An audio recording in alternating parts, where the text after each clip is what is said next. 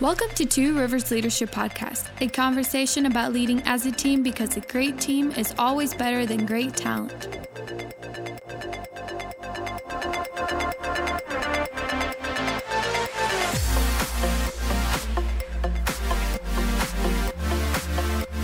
Hey everybody, welcome to the Two Rivers Leadership Podcast. So glad that you joined us today.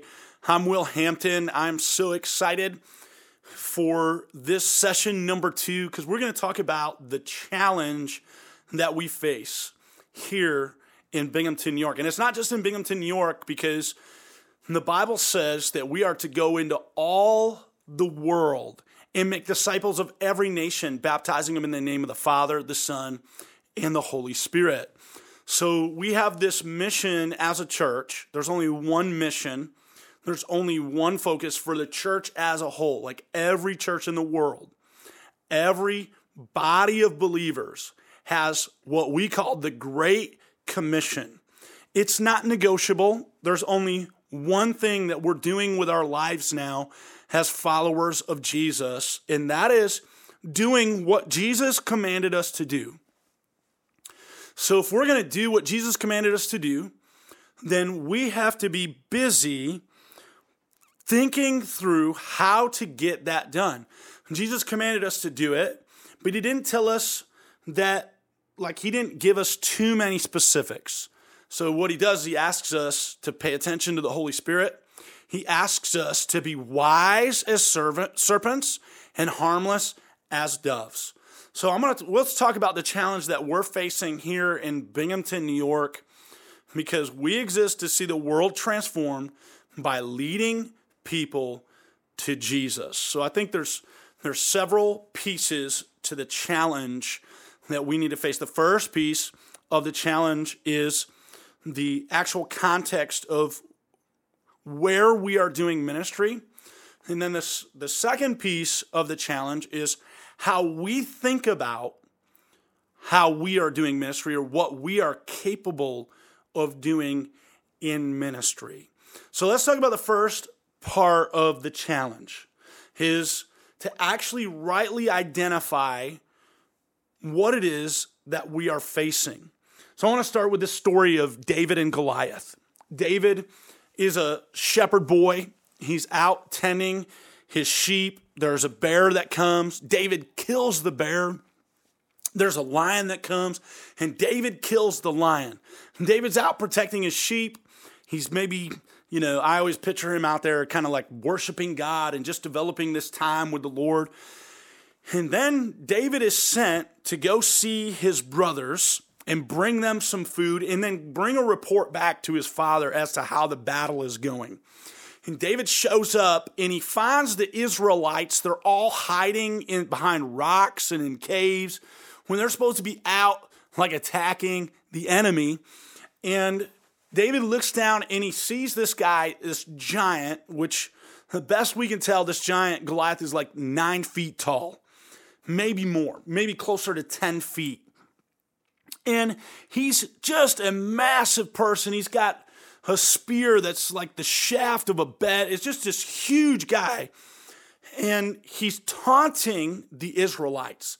He's calling everyone dogs, and he's telling them that just bring your best champion. And he's trying to call them out. And nobody is willing to go face Goliath.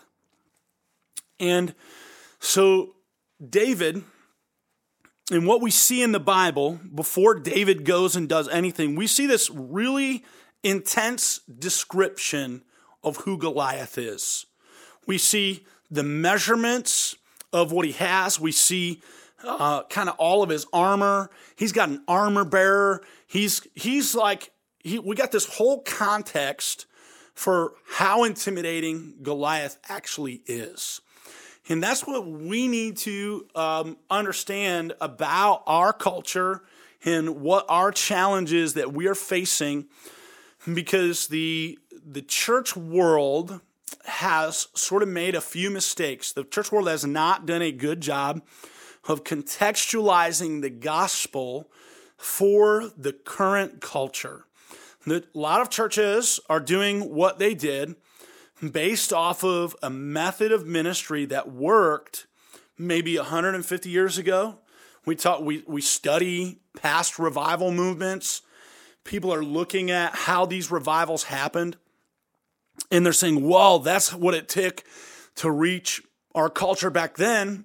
And then they just begin to do the exact same things today, 150 years later.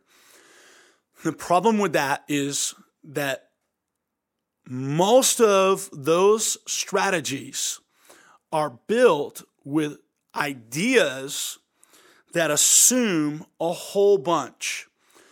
They assume that people know that the Bible is the foundation of our life.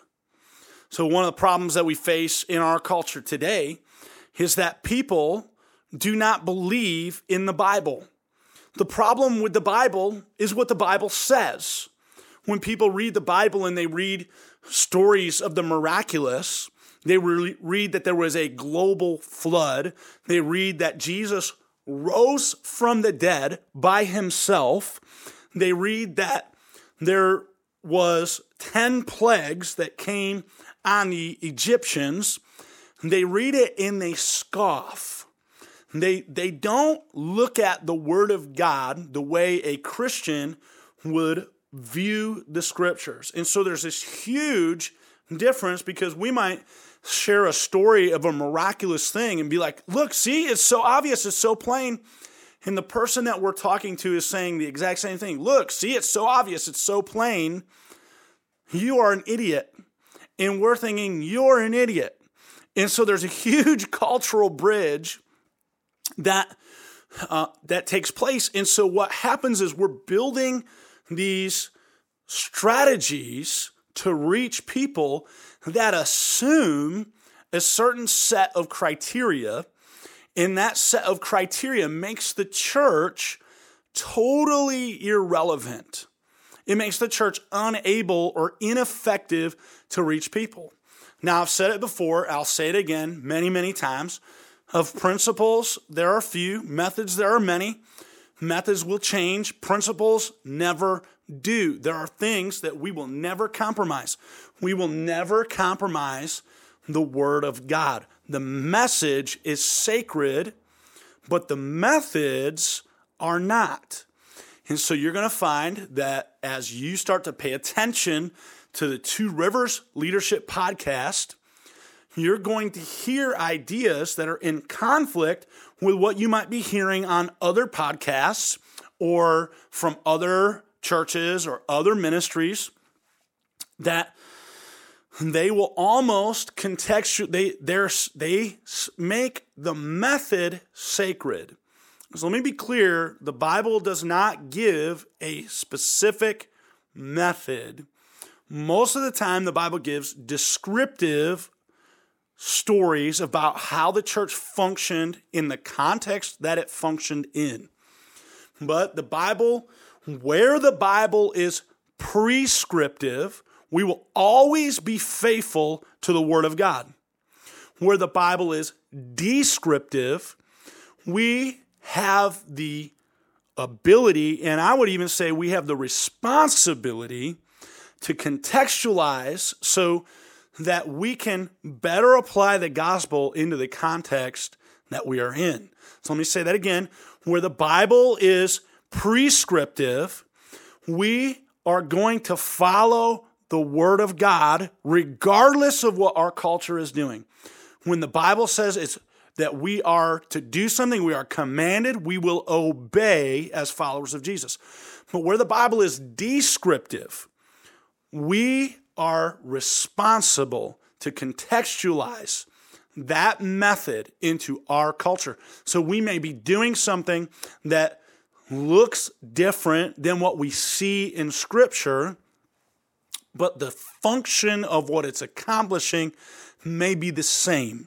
So it's important to understand that there are many ministries in America that are not contextualizing the gospel, or if they are, it was contextualized into a different environment. And in fact, we may have churches in our area that are doing ministry based off of a specific model, but they may be targeting other believers. So our target is not to reach believers. We exist to see the world transformed by leading people to Jesus. When I came to Two Rivers Church, one of the things that I said was, God, I am not interested in reaching people who are already reached. I want to reach people that are lost.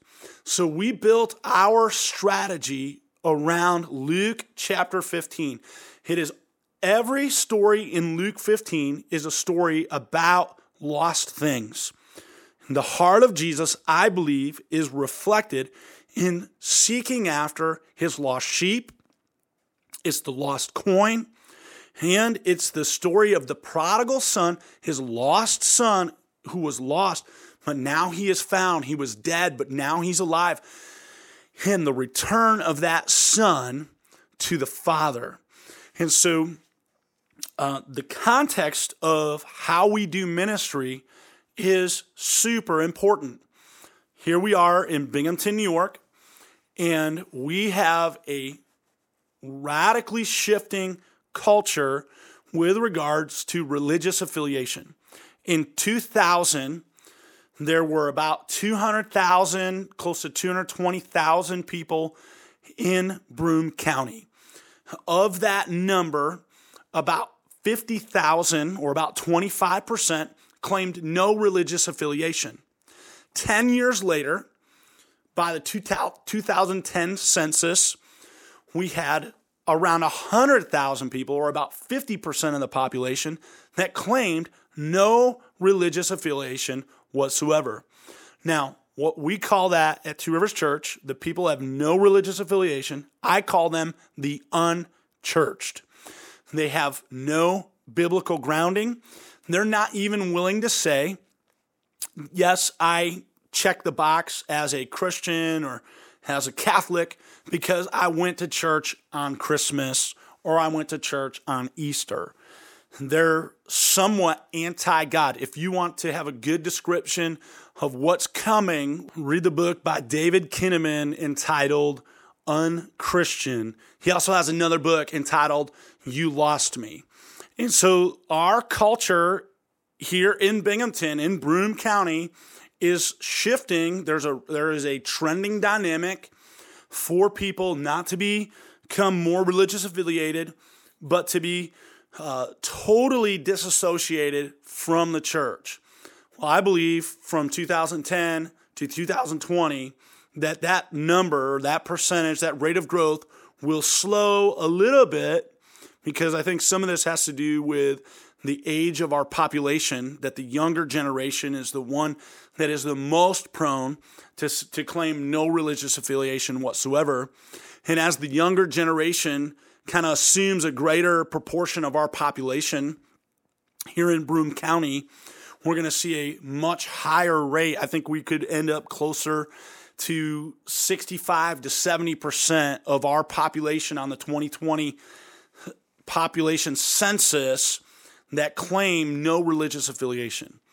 Well, this is really important for several reasons, because what is happening is that we are no longer playing on the home field. We no longer are talking to people who have a Christian worldview. When we talk about biblical stories, they do not have a context for that. They may have no understanding of the story of David and Goliath whatsoever.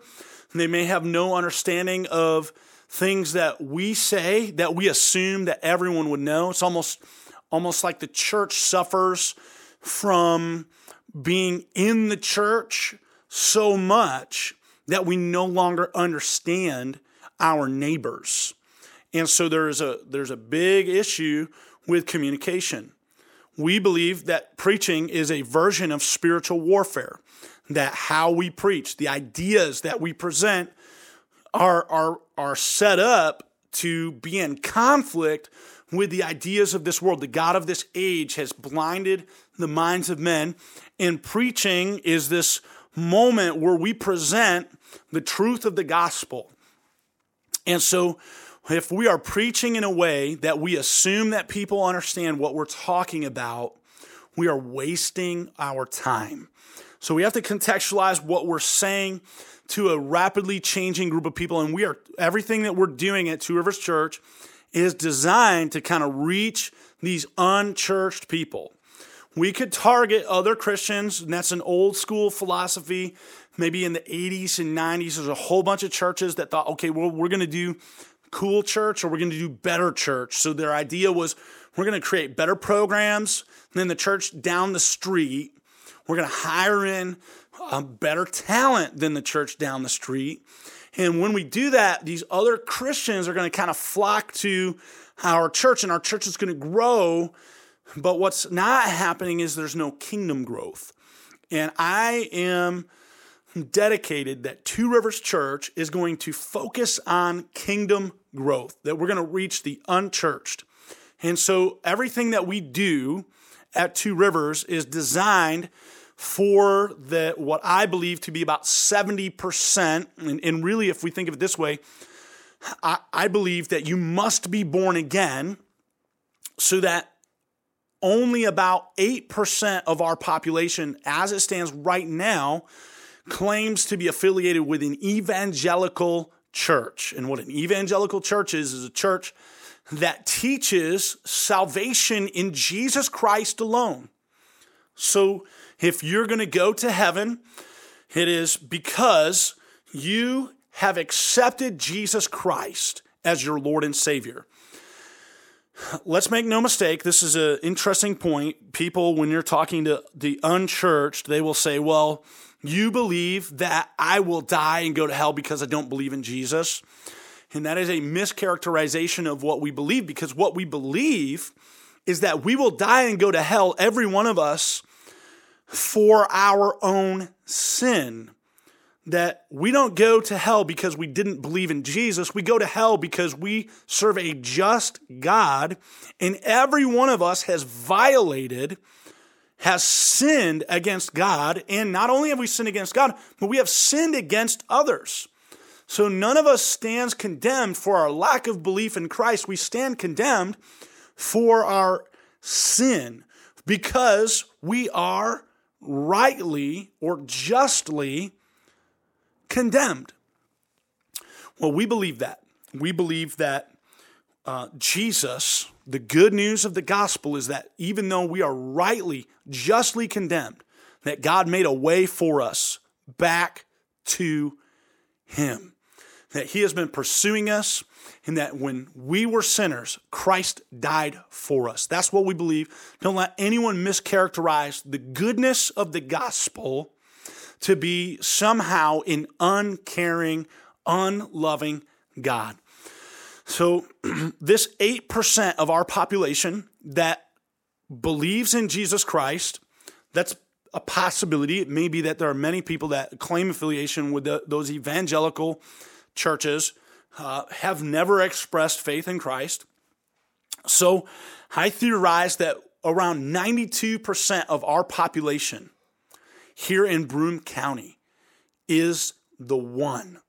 So numbers-wise, we're talking about 180, maybe 187,000 people in our county. That doesn't count any of the counties around us. Just within Broome County itself, 187,000 people that if they had died apart from a gospel witness, apart from expressing faith in Jesus Christ, they will die condemned in their sin. And so we have to be radically sharp and radically focused. And so what that does is many Christians I'll just be honest, in our environment are very used to being served and not serving.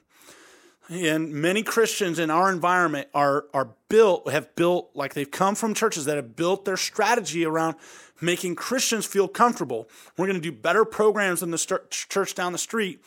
And what that does is it kind of, if you are a sword, it makes the sword dull. It takes away the effectiveness of how Christians think the church ought to function. So our contextualization is that we as a church will do anything short of sin to reach lost people, to reach the unchurched. And we won't compromise anything in the gospel. We will not compromise any part of the Word of God, but we will contextualize everything. We don't compromise anything, but we explain everything. So the biggest thing that needs to happen as we are reaching the 92 to maybe 93% of our population is that we have to begin to understand why the unchurched are unchurched. We need to begin to understand their language and their ways of thinking, and we need to begin to have meaningful conversations, that we need to sit down with unchurched people and begin to discover how the things that we say are perceived, and then look for ways to be relevant. The Bible is full of stories from an agrarian culture. Not many of us grew up on farms anymore. And so we need to look for how do we share the truth of that scripture with someone who has never had a farming context or a farming background. So the challenge that we face also is that our culture is becoming hostile toward Christianity. We have this semi-political, quasi-Christian church political movement that's taking place. It's almost like the Republican Party has hijacked the mission of the church to say, oh, we are, we're a political answer to a spiritual problem. And this is a whole different conversation, but we have to be aware as a church that we are not a political entity. We are a spiritual entity. We bring a spiritual solution that changes everything. And we are not going to solve this thing by politics, yet we exist in a polarized culture. We exist in a culture where it's difficult to talk about ideas from different backgrounds, and so the church is being perceived negatively by people that are not in the church. The church is viewed as the enemy, and instead of loving our enemies, the church has responded poorly in America. The church has responded to the critiques of political positions with animosity, making other people the enemy. So we are perceived by them as their enemy. It creates a terribly difficult bridge to cross. So there are just so many forces that are taking place. The idea of homosexuality in America has polarized the church, and it has created a difficult road to walk because churches that believe and affirm that homosexuality is a sin, not the person, but the behavior. You can have an attraction to someone of the same sex. That doesn't make you evil. It's just like any other person that has any other attraction, that you want to have sex outside of marriage or whatever sexual sin. But the very idea that we in the church teach sexual sin is considered by many to be bigotry. It is considered to be an unloving position. And so we have to bridge these gaps. We have to bridge these challenges as a church. We have to maintain faithfulness to the Word of God, loving people who may not love us, but we are going to do all that we can to reach the one. We're going to reach the unchurched. That's the challenge that we face in our culture. A culture that is rapidly moving away from a Christian worldview, a culture that is becoming hostile toward Christians, maybe rightfully in some ways and maybe unjustly in other ways, and a culture that does not believe in whether or not that the church is doing good. It used to be previously thought that the church was a good entity in society, and that perception is shifting in our culture today. So with all of that, it is possible that you have run into pastors or other Christians in our area here in the Northeast who are very discouraged, who are very depressed because they do not believe that we can reach our culture. And I think it's because they're doing things the way they've always done them, hoping for different results. They're using methodologies that are from 150 years ago. They're confusing the message with the method. They believe that the method is sacred. They have confused the ability to look at those things that are what we would call a descriptive passage in Scripture, and they confuse a descriptive passage in Scripture as a prescriptive passage in Scripture. And so they are applying methods and strategies that aren't working, and there's many good ideas. You could listen to many other podcasts. You could listen to even churches in the South that are doing things and they're experiencing rapid success and tremendous growth. But those things may not be the right principles for the people that we are trying to reach. So we are going to be very clear that we are reaching the unchurched. We exist to see the world transformed by leading people to Jesus. We're going after the one. We're going after the lost sheep. And we're building our strategy around discovering what these people look like. Now, the personal challenge is to not believe the hype from other Christians in this area. Don't believe their message of discouragement.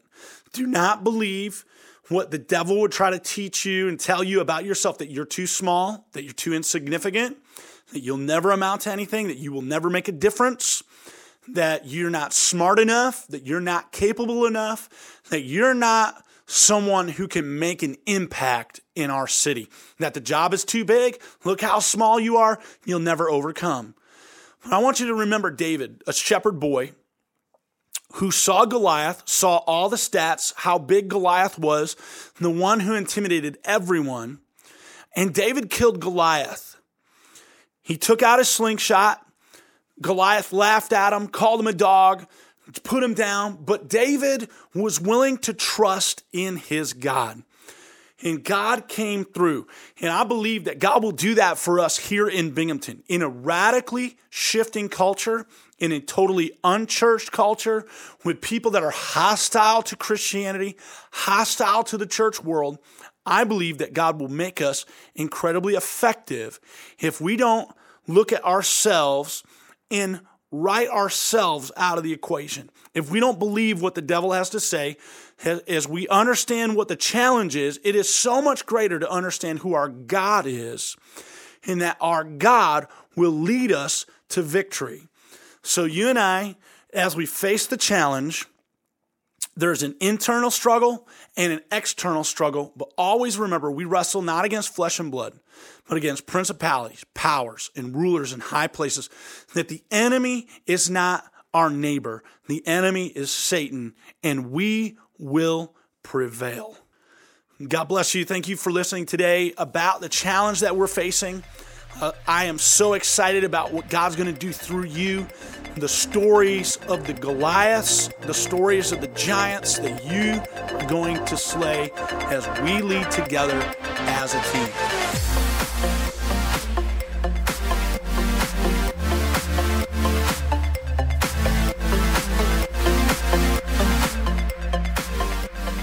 Hey, so I'm so glad that you tuned in and listened to this podcast. If you have any questions or any comments, I would love to hear from you and get any feedback that you might have or comments that you might add to this discussion. You could email pastor@tworiversassembly.com. That's TWO riversassembly.com, and just share with me what your thoughts are. Maybe something that I talked about that you might be confused by, or something that you want some clarification, or maybe you want to challenge some of the ideas that we've presented. And I'd love to be able to kind of sit down with you and talk through those things and hear what this impact is making in your life. God bless you. Have a great week.